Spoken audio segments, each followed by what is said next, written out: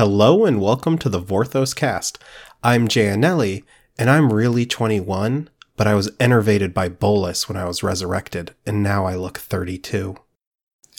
Andrew Weissel is ever your thrall. I will serve, but I will fight. The fire burns in my mind. What is that voice? That voice!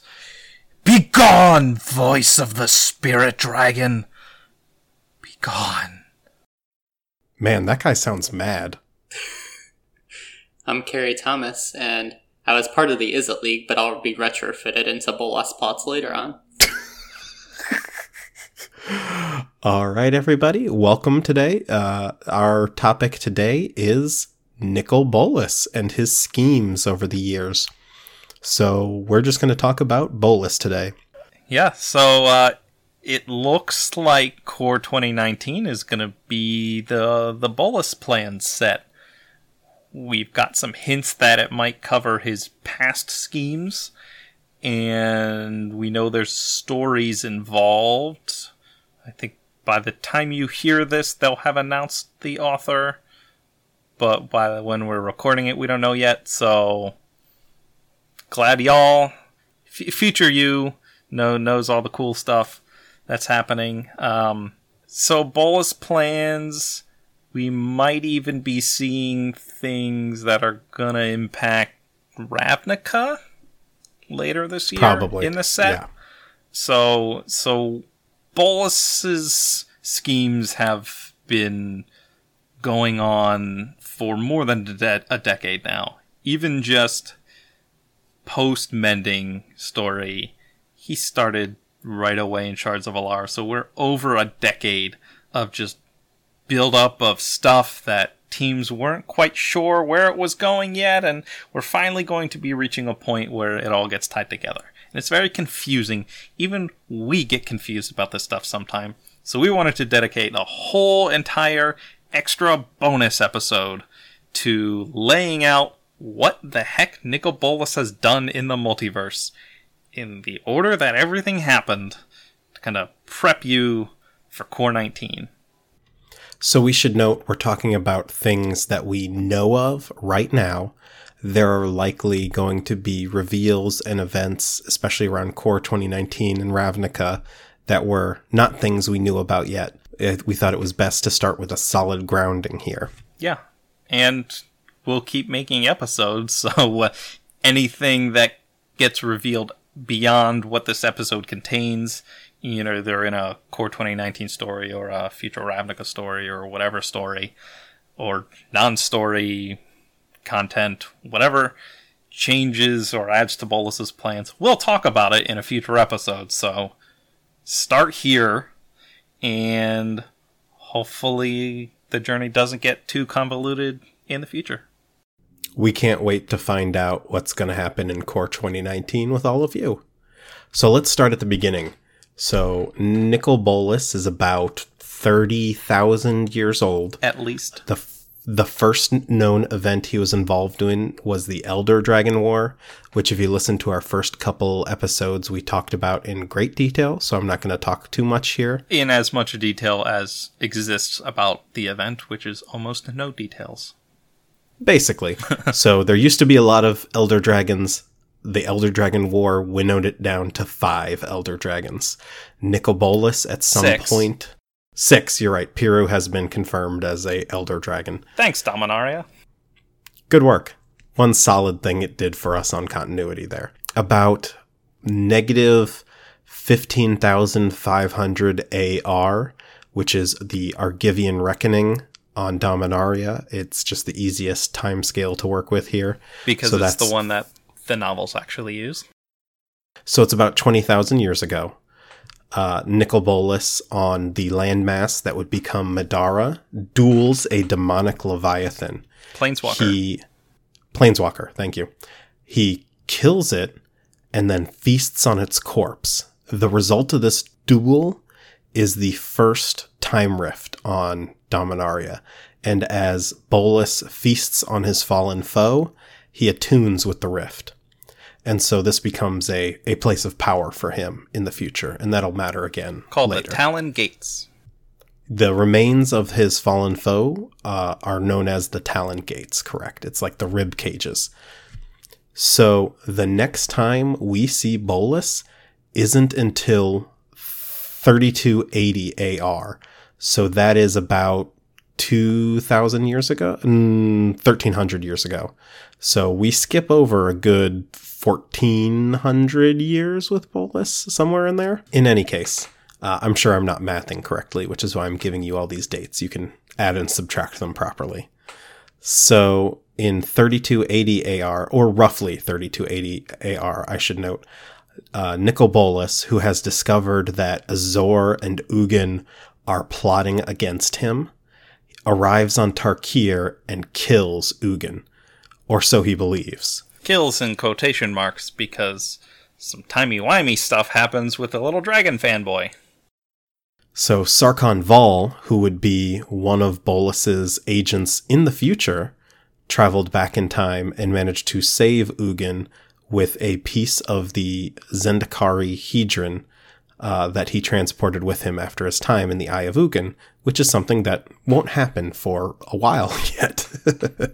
If it's confusing to you, don't worry. It's confusing to everybody. The Kami War happens around the same time. Bolas isn't directly involved, but it has a major effect on his life. In the Kami War, at the end, the Myojin of Night's Reach transports Toshiro Umezawa from Kamigawa to Madara, which is the place we just mentioned where Bolas's seat of power was, where the Talon Gates are, and that rift. And I believe in a recent Magic Story podcast, they mentioned that that rift itself was part of why she could travel through there. It was kind of a planar portal to Kamigawa. Ethan did mention on Twitter afterwards that he was maybe overstepping canon a little bit when he mentioned that, so don't consider the Talon Gates a portal to Kamigawa. It's a cool idea, though. But it is a rift in space-time, and there were effects of the Apocalypse Chime on Grotha that impacted planar barriers. So when all is said and done, it was a very convenient location for the Myojin to bring Toshiro. About 400 years later, so we're talking somewhere around 3600 and 3706 AR, Toshiro's descendant Tetsuo Umezawa has become the Emperor's champion, and his job is to essentially uphold the Emperor's honor. A whole series of events happen. Not just the Emperor, the God Emperor. Correct. Who happens to be Nicol Bolas. Nicol Bolas had come back to Madara sometime in the past and reclaimed it and created his own empire of Madara. And he ruled as God Emperor, usually through three branches of government. So Tetsuo was one of those branches, which was charged with upholding Bolas's honor, such as it was. One of the branches is a literal assassin, so government here is used pretty loosely. So basically, I'm glad you brought it up. The assassin was a guy named Ramses Overdark, which is a very, very 90s fantasy name. Ramses and Tetsuo were not fans of one another, and due to some rebellions on outlying islands and differences of how to handle those islands, Tetsuo falls out of favor. Ramses is given control over the empire essentially as Bolas's regent. Tetsuo kills Ramses and challenges Bolas himself, but tricks Bolas. He has Bolas follow him into the meditation realm, which was this metaphysical, like, astral plane at the time. And what Bolas didn't know is that Tetsuo had cast the Meteor Hammer spell, which basically lifted an entire mountain up and dropped it on Bolas's body in the mortal realm. Not only shattering his body, but breaking his mana bonds that kept him anchored to Dominaria, which is an important way to kill an old pre-mending planeswalker. Correct. Tetsuo had learned how to enter the meditation realm physically, so he was safely out of the way at that point. Bolas's spirit, left without its power or its body, was handily defeated by Tetsuo. Because he has a super awesome sword. Meditation Realm basically collapsed as Bolas threatened Tetsuo's descendants and any future Umezawas.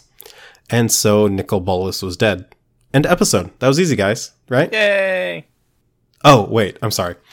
So then in 4500 AR, guess who's back? The Eldest Everybody is is reborn. The time spiral block, Jay. Jeez. This is true. The Eldest reborn. So Teferi, Joyra are joined by a young kind of proto-neo-walker called Venser. Venser is enthralled by Bolas's spirit, who has lingered beyond the rift at the Talon Gates, and he is essentially used as a vessel for Bolas's reincarnation. So Bolas uses Venser's latent spark to pull himself back into reality. He had appeared to Venser as like a disembodied voice called Sensei Ryu. This is the Miracle Max, he's only mostly dead moment. So Bolas and Teferi have a very short duel. Very short because Bolas literally cuts Teferi to ribbons. And Bolas departs, having only murdered one of their party. Teferi gets better. So he goes off and disappears into the multiverse, and we learn that he mentions later that he went to prepare a place for himself with the coming mending, and we learn that that place was Alara. So he had begun his schemes that we see in the post-mending story even before the mending proper happens. Yes, he senses that, because the mending wasn't just a single kind of on-off switch. As rifts closed, things started to change, and then after the final rift is closed, things kind of change gradually. I think the implication in later stories is that it happens over a couple weeks. And the effects are long-term. Yeah. So, like the things that change is the effects aren't always felt for years or decades. Right. So Bolas senses this and starts to prepare. Bolas senses that he's going to lose a lot of his power. So he starts putting plans in motion to preserve that power after the mending happens. But he's still has to help the mending a little bit, because he is responsible for a time rift in Madara. The first, actually. So part of what Bolas does while he's away in the time spiral story is he hunts down Knight's Reach. Knight's Reach appears to Leshrac, which is another big bad planeswalker back in the day. And Leshrac ends up dueling with Bolas, not out of the kindness of his heart, but he wants to steal Bolas's power, thanks to being gifted with Knight's Reach's mask. I think that was an important thing to mention, right? Leshrac was not a good guy. Leshrac and Bolas duel across the multiverse. It's a very cool battle. It eventually ends with Bolas revealing he had the real mask of Knight's Reach and absorbing Leshrac, and using Leshrac to seal the Madaran Rift, because Nicol Bolas wasn't into self-sacrifice. Leshrac is supposedly killed. There was an article way back when that mentioned Leshrac is dead. Then we have the mending. Now, not every Planeswalkers didn't lose their power all at once. So Bolas, as he realized his power was fading, appears on Amonkhet. And that we see this in I think the first story of Hour of Devastation. Yes, and it very specifically says Bolas could feel his power fading, so he had to act violently and quickly, which he doesn't tend to like to do as much. He likes to plot long term. I really appreciated that the story very consciously called out the metaphysical change that was happening to Bolas right after the mending.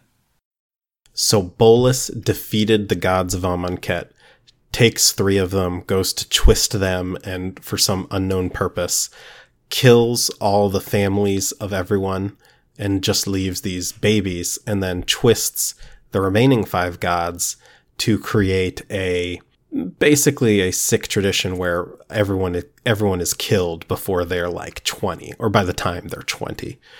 And what he is really doing is building a zombie factory of perfectly in shape zombies.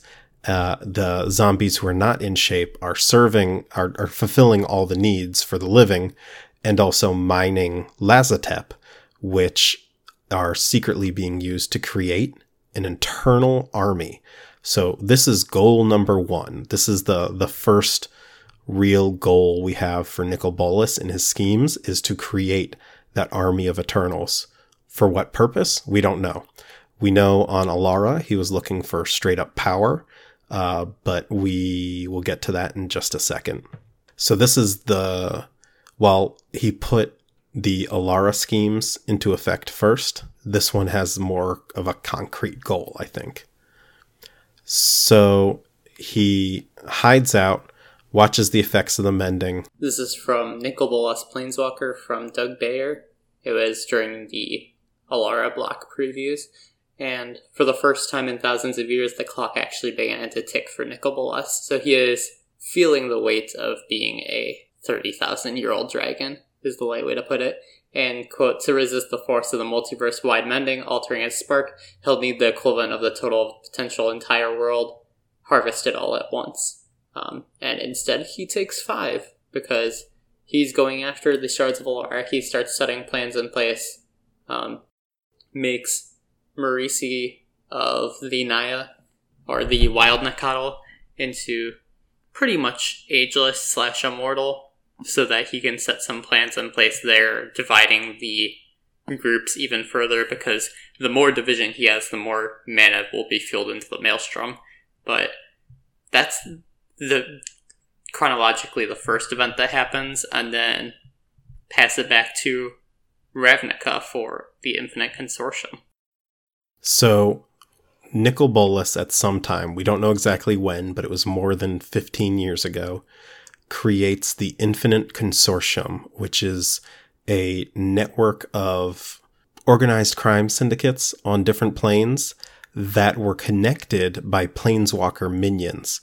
And, Bolas, as no longer being omnipotent, this was kind of his arm to build wealth on planes that he could use for other purposes, to steal artifacts and devices. I think there's a lot about mining rights in this, which in hindsight, obviously that wasn't the plan at the time, but in hindsight, with the Lazotep being mined, one wonders if he was looking for different options for a army. We understood it was Tezzeret searching for Ethereum, elements that were going into Ethereum creation, but it wasn't named as like Karma or Sangharite at the time.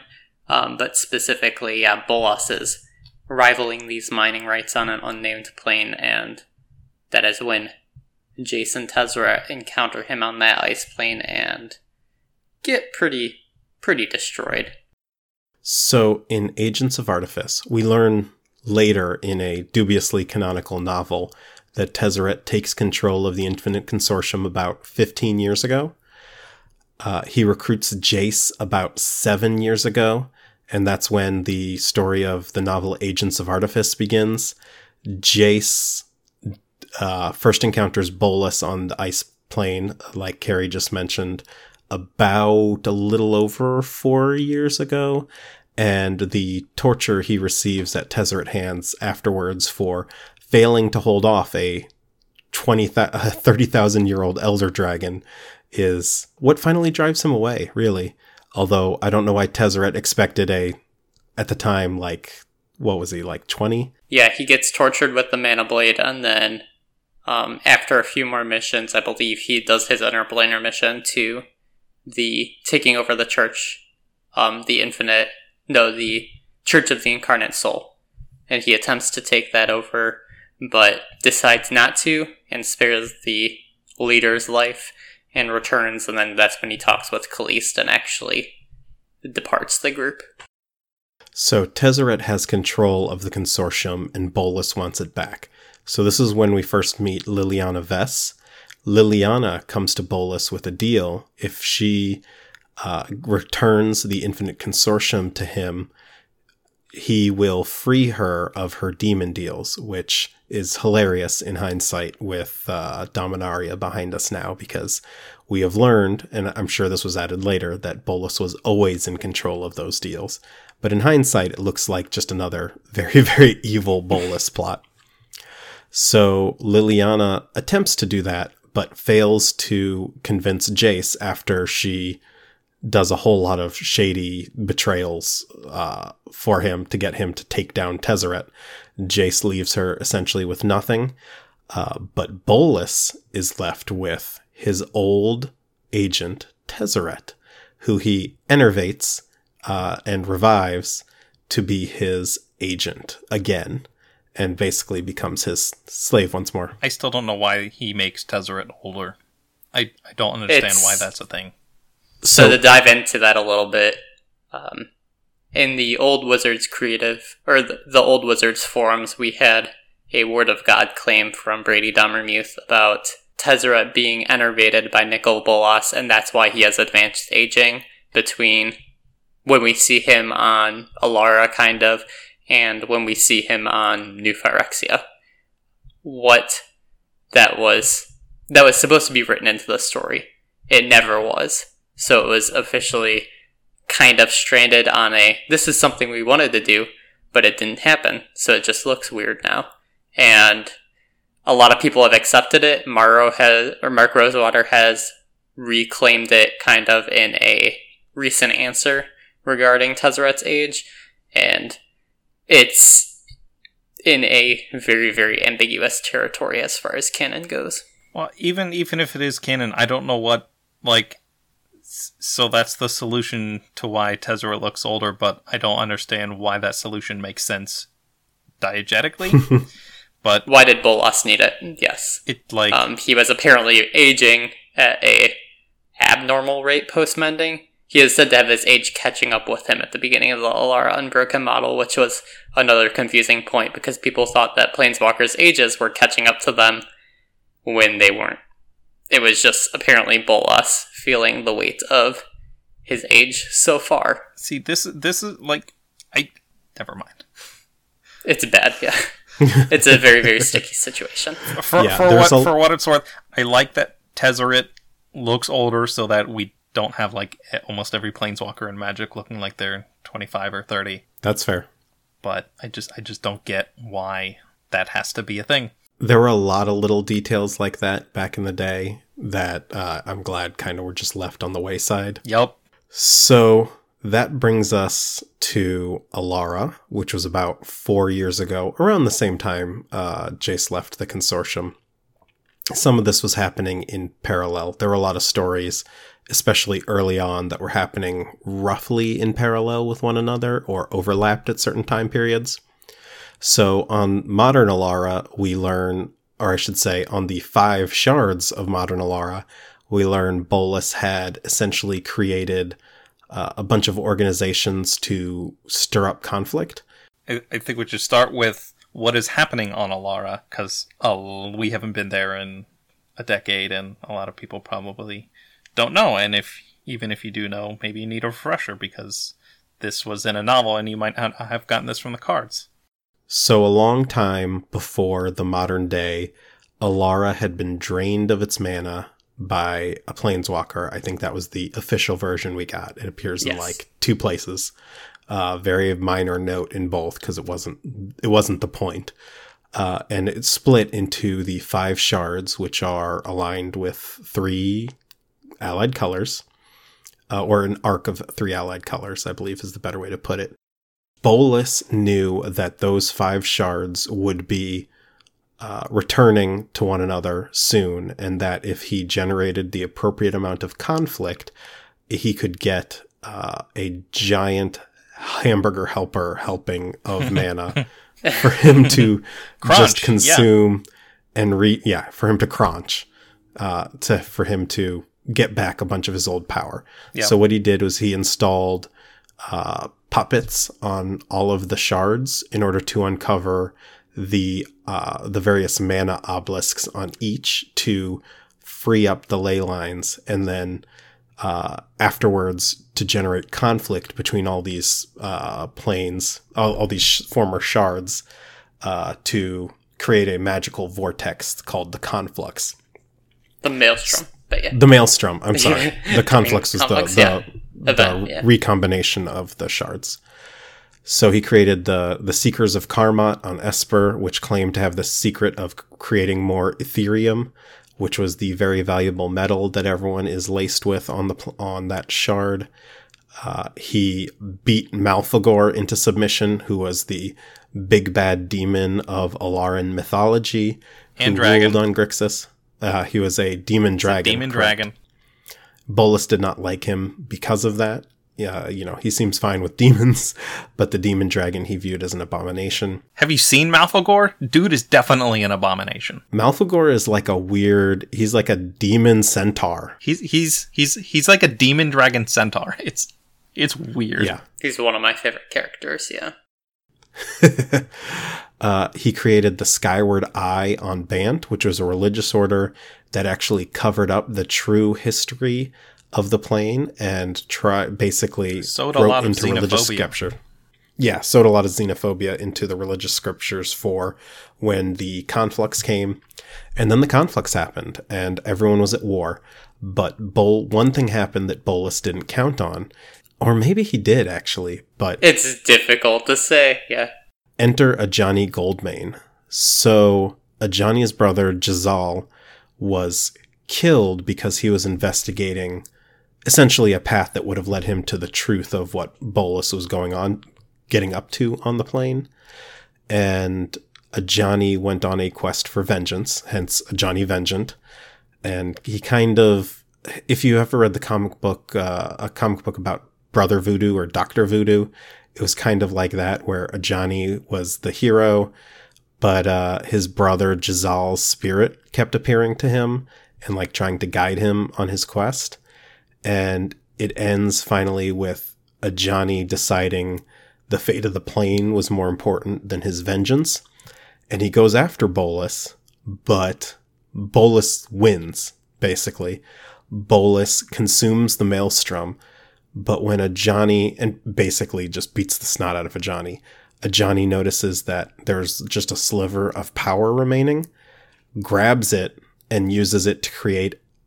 I don't exactly know what he creates. It is it's like a spirit officially duplicate. called an avatar of So Bolas what- that mirrors him in combat.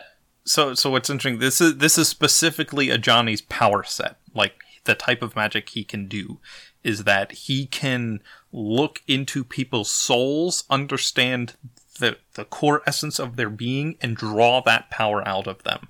The double and the original go at it, and Bolas essentially leaves the plane, never to return. He got what he wanted, and Ajani drove him off because once Bolas got what he wanted to test his new power by destroying Alara. So Bolas still got the power he wanted, but he was prevented from destroying Alara. And then Ajani becomes the Ajani we know today. And part of what he does from then on is try and figure out what Bolas is up to try and stop him. That brings us to Zendikar, which is about 3 years ago. Can I talk about the dragon scroll? Yeah, go for it. So, in what is probably the most complex and convoluted chapter of Bolas's plans with the most minimal payoff, he orchestrates both Jace and Chandra to kind of hunt down this item called the Dragon Scroll, which is kept in a museum on the Kefalai. Yeah, which I can never pronounce. Thank you, Kefalai. So he works through a minion called Ramaz to convince Chandra that she needs to go steal this scroll from this museum, and she does. And then it's kind of hazy how he influences Jace through maybe... He says he took his chances on him. Yeah.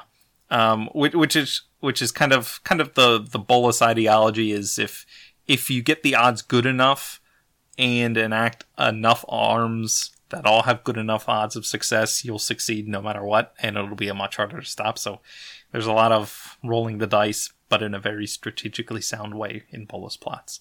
So real quick, there's some weird timeline stuff here because you both just talked about two different points in the timeline.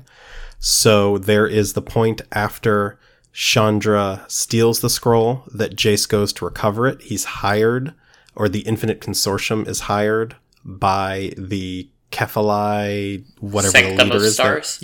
Yeah. And goes and recovers it. Neither of them actually track down the secrets of the scroll until like about a year or so later, which is when we enter Zendikar. Oh, I'm sorry. Go ahead. I apologize. So Chandra steals this dragon scroll and nobody can read it. And she takes it back to Ragatha, where Mother Luti, a.k.a. Jaya Ballard, has monks copying it down. And Jace discovers what it looks like and has kind of an illusion copy back in his sanctum on Ravnica. And Garrick pops in a totally tangential plot thread and tells Jace, hey, by the way, that thing you're looking at is a map to this plane called Zendikar. And Jaya, this is where all the purifying fire stuff happens. Jace ends up taking the scroll back. Scrolls return. Chandra doesn't follow up on the thread until the full end of the purifying fire, in which she hunts down Ramaz and kind of figures out that she was manipulated into taking the scroll. But during that time and after the events of the Purifying Fire, she is led to Zendikar, and Gideon follows her. So Sargon, Jace, and Chandra end up at the Eye of Ugin, unlock the Eye of Ugin. Sargon, at this point, by the way, is a minion of Bolas. They met on Alara, and Sargon did some stuff for Bolas there, but now he's stationed Sargon Vol in the Eye of Ugin and pretty much tells him to kill anyone who tries to show up. Sargon goes a little mad waiting there. Voices start talking to him. Because of Ugin, sort of. So Bolas needs 3 planeswalkers to unlock the Eye, according to information that he pulled out of Ugin's mind when he defeated him on Tarkir. Instead of sending Ramaz and Chandra and Sargon, he sends Ramaz to bait Chandra, then he gets Chandra to go there and sends Sargon there, and hopes that Jace will be there, and is also rebuilding Tezzeret, another planeswalker who could just stop by there. It's generous. Well, to be fair, one piece of the puzzle to unlock the Eye of Ugin is that someone needs to cast Ghost Fire, which is Ugin's signature magic, which Chandra learns from the Dragon Scroll. So he needs at minimum, he needs a Pyromancer. He could have still sent Ramaz or anybody. Yeah. Really. So I think it's important to note here that I doubt there was a grander plan involved. It was really, at the time, Bolas was behind basically everything, and they needed an excuse to get all these planeswalkers here. Sargon Vol there, yeah. And so it was a Bolas plot. His goal, we didn't learn for like a decade, and then it pops up in, was it an art book? It was in the art book. Do either of you remember? In the art book, they finally tell us... The Battle for Zendikar art book, yeah. They finally tell us why Bolas orchestrated the release of the Eldrazi, and the answer was basically... I guess you kind of skipped it. So, I'm sorry. Jay, Chandra, and Sargon fight in the Eye of Ugin. Chandra casts Ghost Fire. It unlocks the main release. Eldrazi spawn start pouring out into Zendikar, and Nissa ends up releasing the Titans because she does a dumb thing. Separately. That's like months later. Yeah. So, what is the payoff for this really convoluted Bolas plot? He just wanted this huge multiversal threat to appear to see who would come to try and stop it. That's literally it. Though, I think this is actually making more sense with where we think this is going with the Immortal Sun, which we'll get to later. So I'm going to loop back to this later in this episode. So we'll speculate on the end on what we think the grand plan is, but I think I know where you're going with that, Andrew.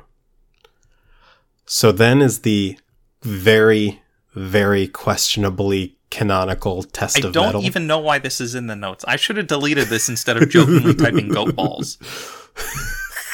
Which, if you've read Test of Metal, you'll get, because the book. So Test of Metal, basically, Bolas wants the secret of Ethereum. His first mission for the revived Tezzeret is to go track down Crucius the Mad and find it. They end up in this pocket plane. There's all this nonsense going on. No one ends up with anything. Tezzeret ends up getting sent to Mirrodin. That's basically it. It is the worst ending where everything ends up just exactly as it started. Even though there was a whole culmination where Bolas was defeated. Bolas isn't defeated. Tezzeret's still his pawn. Jace and other people are pretty much mind wiped to an earlier state. Yeah, or their best clockworking. Yeah. There was a power called clockworking, which allowed people to bring in people from other timelines, essentially. It is. And good, yeah. Don't consider Test of Metal canon, please. There may be elements of what happens that may have actually become canon at some point later in the story.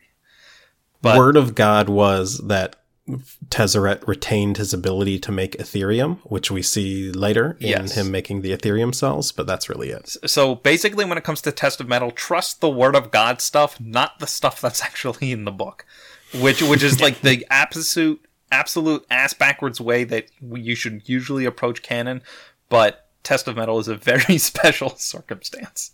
They went through extra loops to specifically make sure that most of the plot of the novel was not possible, because Jace hadn't known Tezzeret was alive during Kaladesh.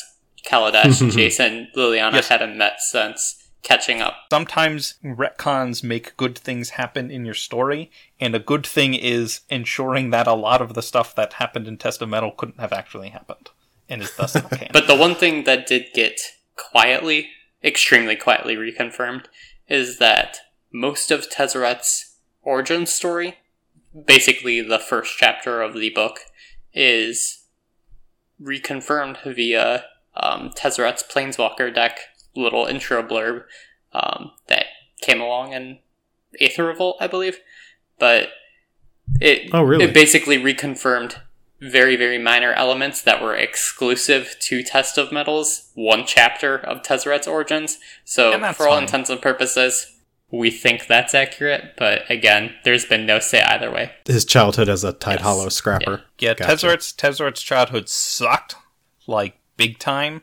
Not the worst childhood in the multiverse, but it's close. So Test of Metal was also kind of within a few months almost retconned with the comic Dark Discoveries, which shows Bolas cajoling him into going to Mirrodin. Also has the Bolas imps, which I hope appear somewhere else in the story one day.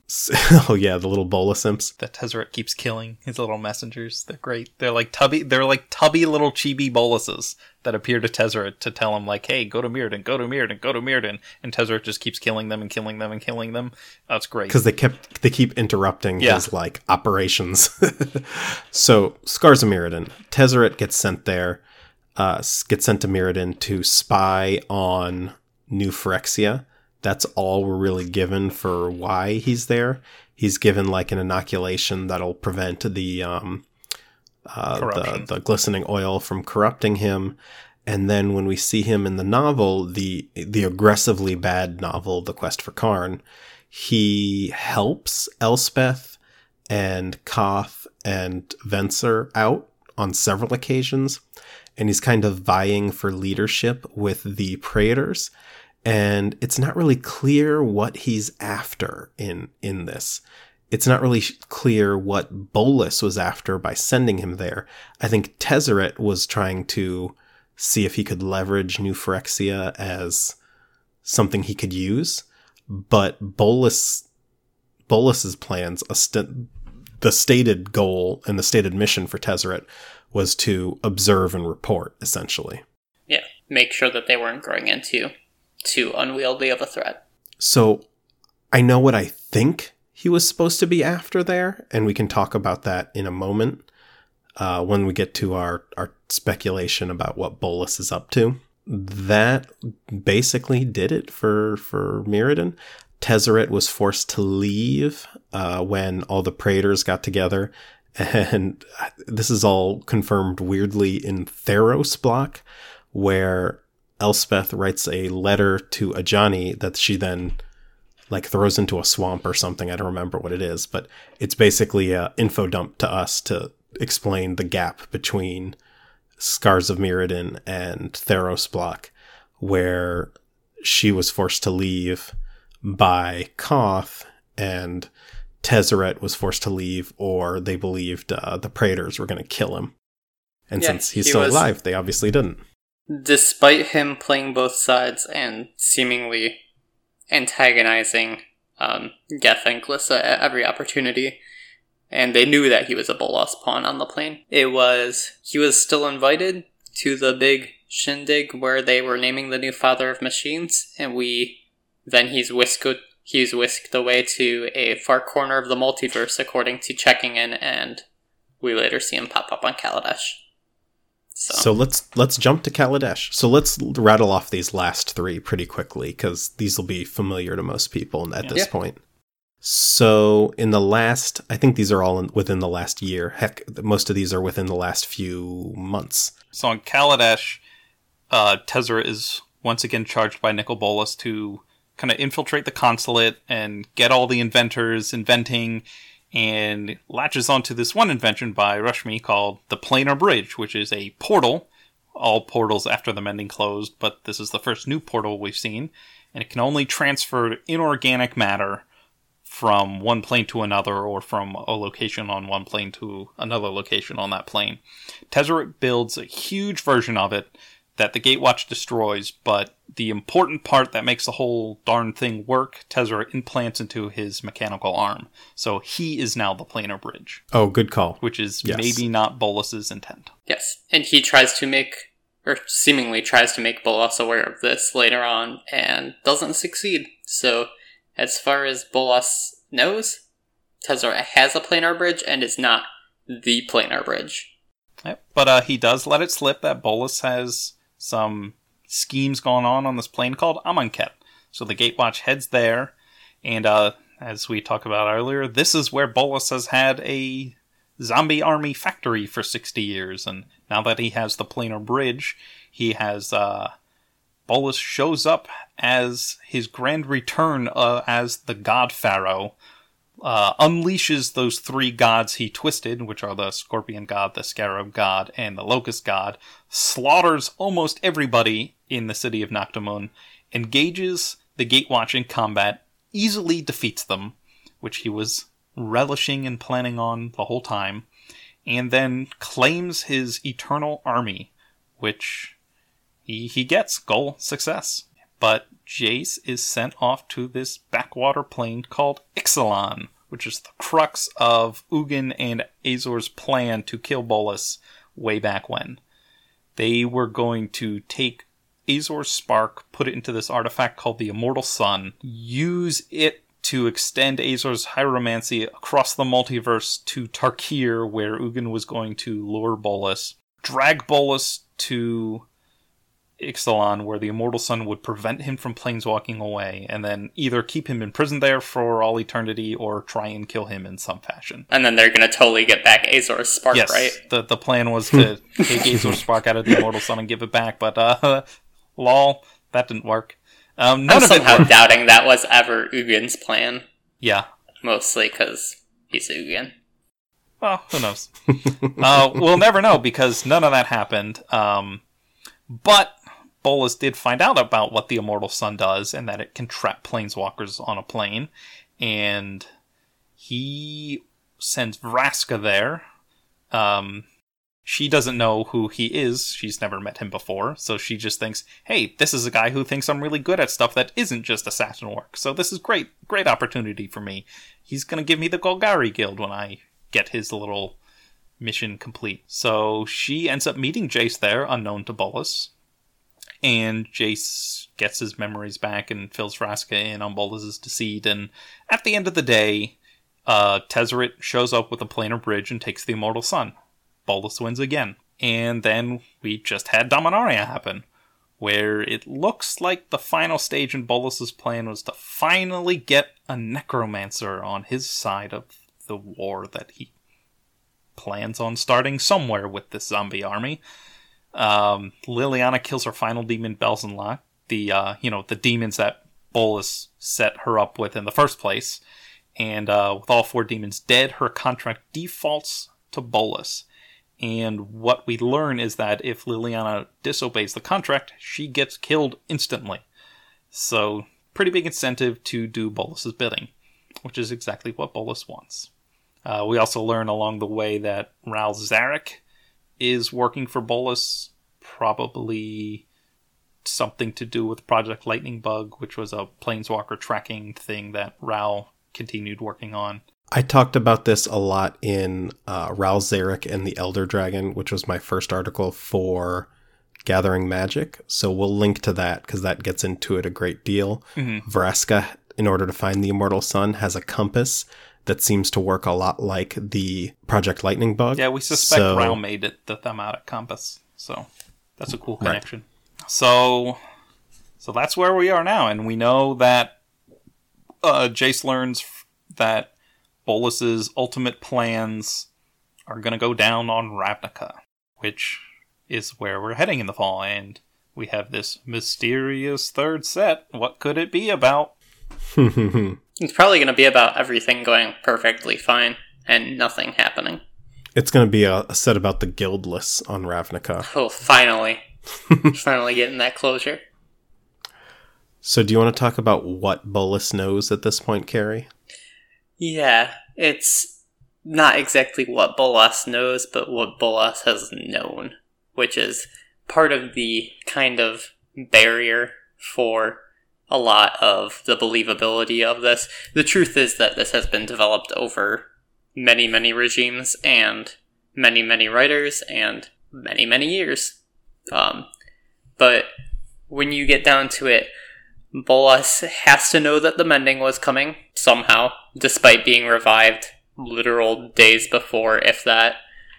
We also know that Bolas is pretty much on the spot able to come up with this Eternal Army plan, believing that he will have a planar portal to transport them in the future. He somehow knows that Ixalan and Ixalan's Immortal Sun are inaccessible, despite nobody being able to leave the plane. And it just comes down to it. He has to know that the lock on the Eldrazi prison has a failsafe, and that failsafe also has to break. So he lucks into Jace Beleren coming there, and he also lucks into Nissa and Sorin going there, and Nissa betraying Sorin and unlocking the prison to release the Eldrazi in the first place. There are just many, many background details that need to be filled in or just kind of taken as Bolas knows all for this to work out as a coherent plan. And that's something I don't appreciate about it, but in truth, I'm just happy to see it wrapped up because it was never my favorite plot thread anyways, or my favorite story arc. I think creative is, at least the creative team from Magical Origins on who had orchestrated this whole arc as we're seeing it now. I think they're doing the best they can do with what they were given. And I think they were given unideal stipulations from the previous chunk of time, but I think they're tying it up nice, because like I said, why would Bolas release the Eldrazi just to see who would come and fight them? Well, yeah. He has an artifact that traps planeswalkers on a plane. If you're... Bolas knows that he's the big bad guy in the multiverse. The one thing that could stand in his way would be something like a Gatewatch, a big group of heroic planeswalkers.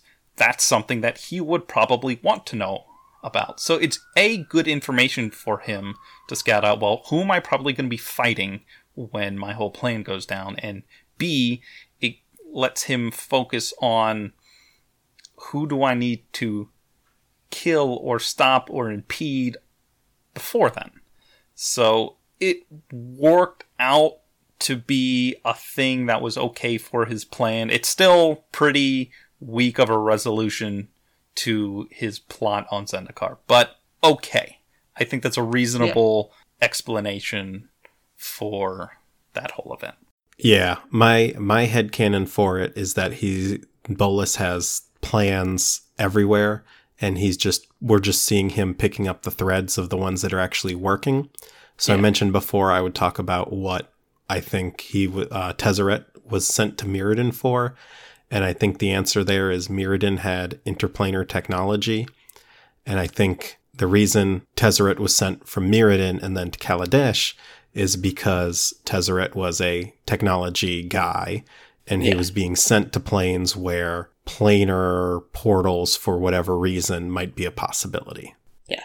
But even that is difficult for the meta context of the story. We knew that Tezzeret was being sent to New Phyrexia and interacting with Geth and Glissa, but never interacting with the Praetors, and Gitaxias was the one who actually went the extra mile to try to reverse engineer that technology that Memnarch had created.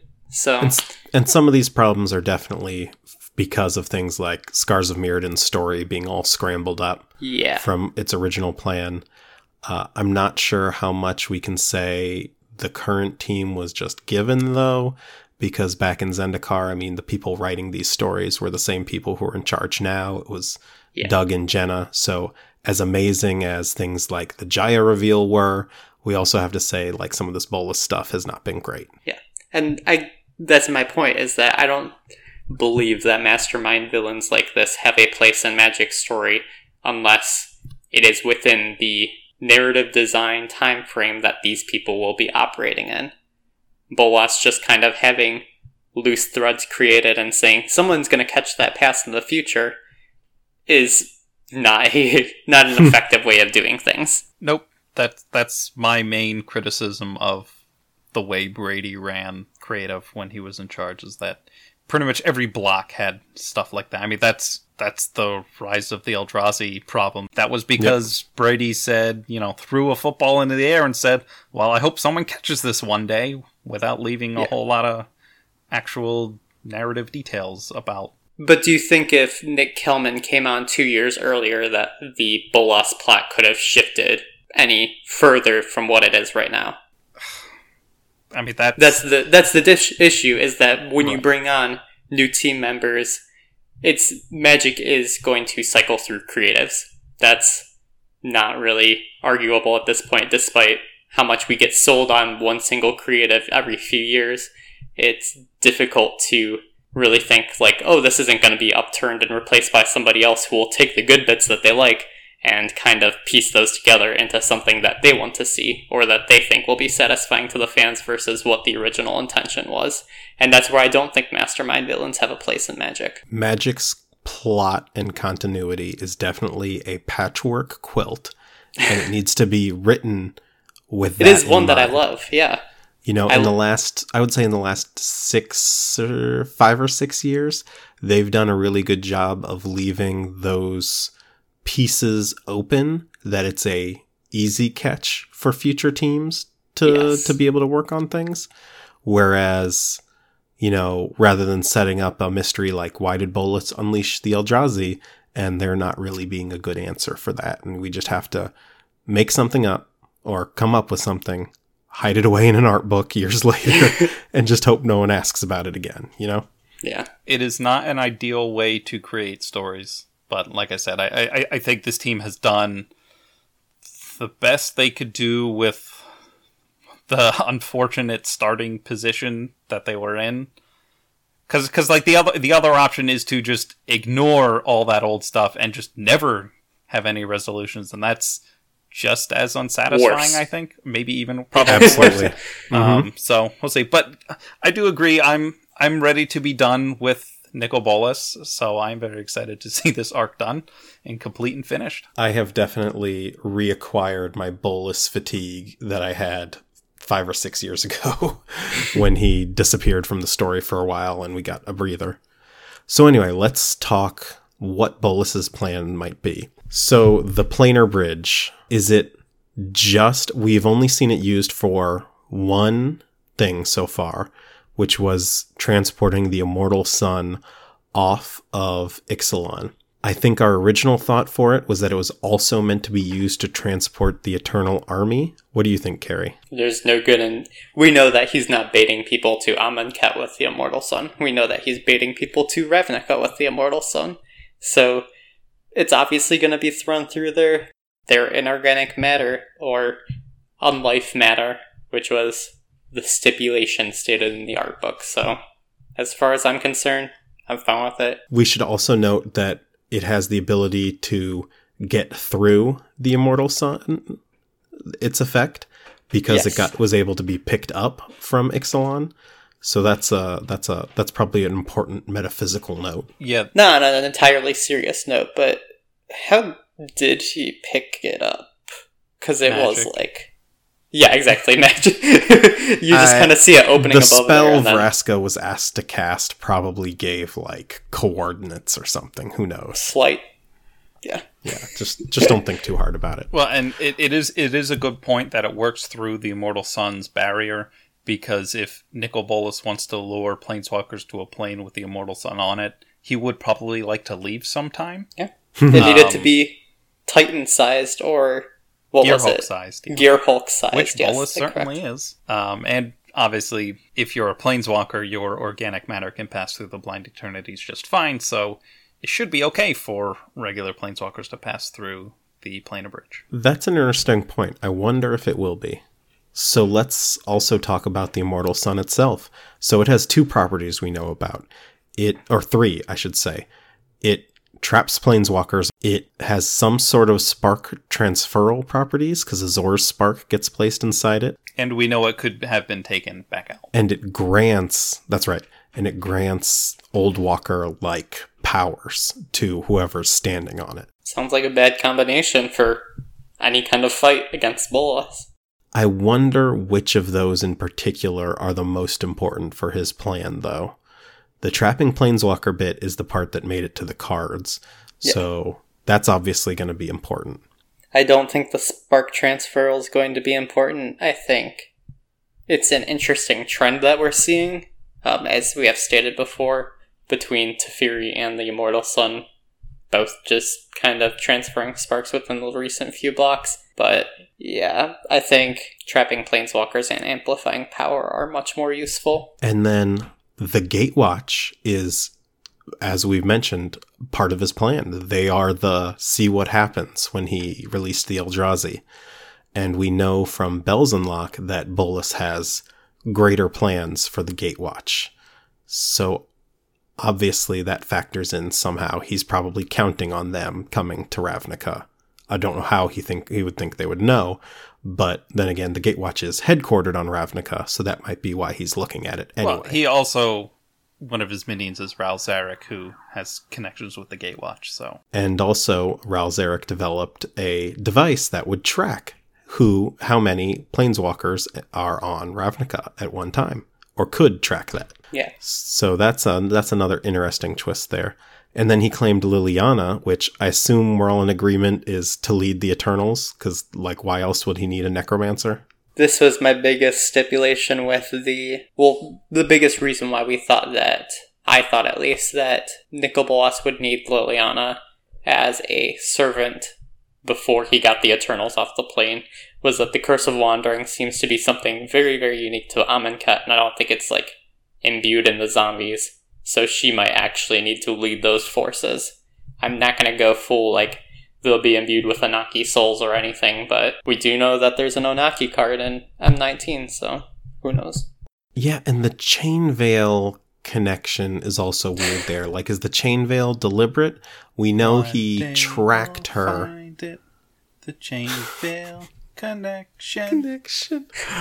Limdul, Onaki, and me. So that's a bit we forgot to mention, is that Sarkhan Vol was sent to track Liliana after she found the Chain Veil. So obviously it mattered to Bolas that she recovered it, I mean. So I wonder if if the resolution of the Chain Veil plot ties into Bolas's plans. It would be interesting if it was somehow the bridge between both Bolas's plan and Limdul's, or Ravenman's, I forget his real name, Ravenman's connection to Liliana. I appreciate that you just think of him as Limdul now and forgot that he was the Raven Man. I'm fully on the train at this point. We've been fully on the whole time. If it's not Limdul, it's going to be really hard to think about the Raven Man as somebody else. It would be very strange, yes. One last note that I would like to bring up in the speculation is that Jace's alerting of the Gatewatch so that they were walking into a trap on Ravnica conveniently omitted Ajani, who had left at the beginning of Dominaria block to go grab even more planeswalkers, because he was down 3 at that point. So, yeah, Ajani's just gonna drag a whole bunch of people to Ravnica, it seems, and have no idea that this is part of a Bolas scheme. If he even does that. We have seen Ajani go off once between the events of... albeit it was like about a week. But we have seen Ajani depart, say he was going to grab planeswalkers, and then he just kind of comes up on Dominaria and he's like, it's just you guys. Well, guess I need to grab even more planeswalkers. And it's like, you grabbed nobody. Any number is going to be greater than 1, or any positive integer is going to be greater than 1. There you go. Oh, yeah. Well, I'm sure whenever Ajani comes back, it'll be randomly and as a surprise. I hope it's not another Gideon or Nissa where they went off for how many years trying to find help for Zendikar, trying to recruit other planeswalkers, and then they just kind of come back and, like, Gideon grabs Jace at the last moment, tries to grab Chandra. Chandra doesn't come. Wouldn't that be great if the third set was Ajani showing up with reinforcements and whatever Bolas was doing is already done? Yeah, so, like, we suck. And we have to, he has to figure out what happened to Jace and the others. Yeah, we'll see. That was just a random thought. In any case, I think we've gone on long enough. So, final thoughts, Andrew. This was a long episode. They're all long episodes. I don't have a lot of final thoughts. I said them during the episode. Carrie, final thoughts. I'm excited for Bolas to be done. Yeah. That's all. This plot has gone on a long time. Hopefully they send him out in style. Yeah, that's all I'm looking forward to. Thank you all for listening. This has been the Vorthos Cast.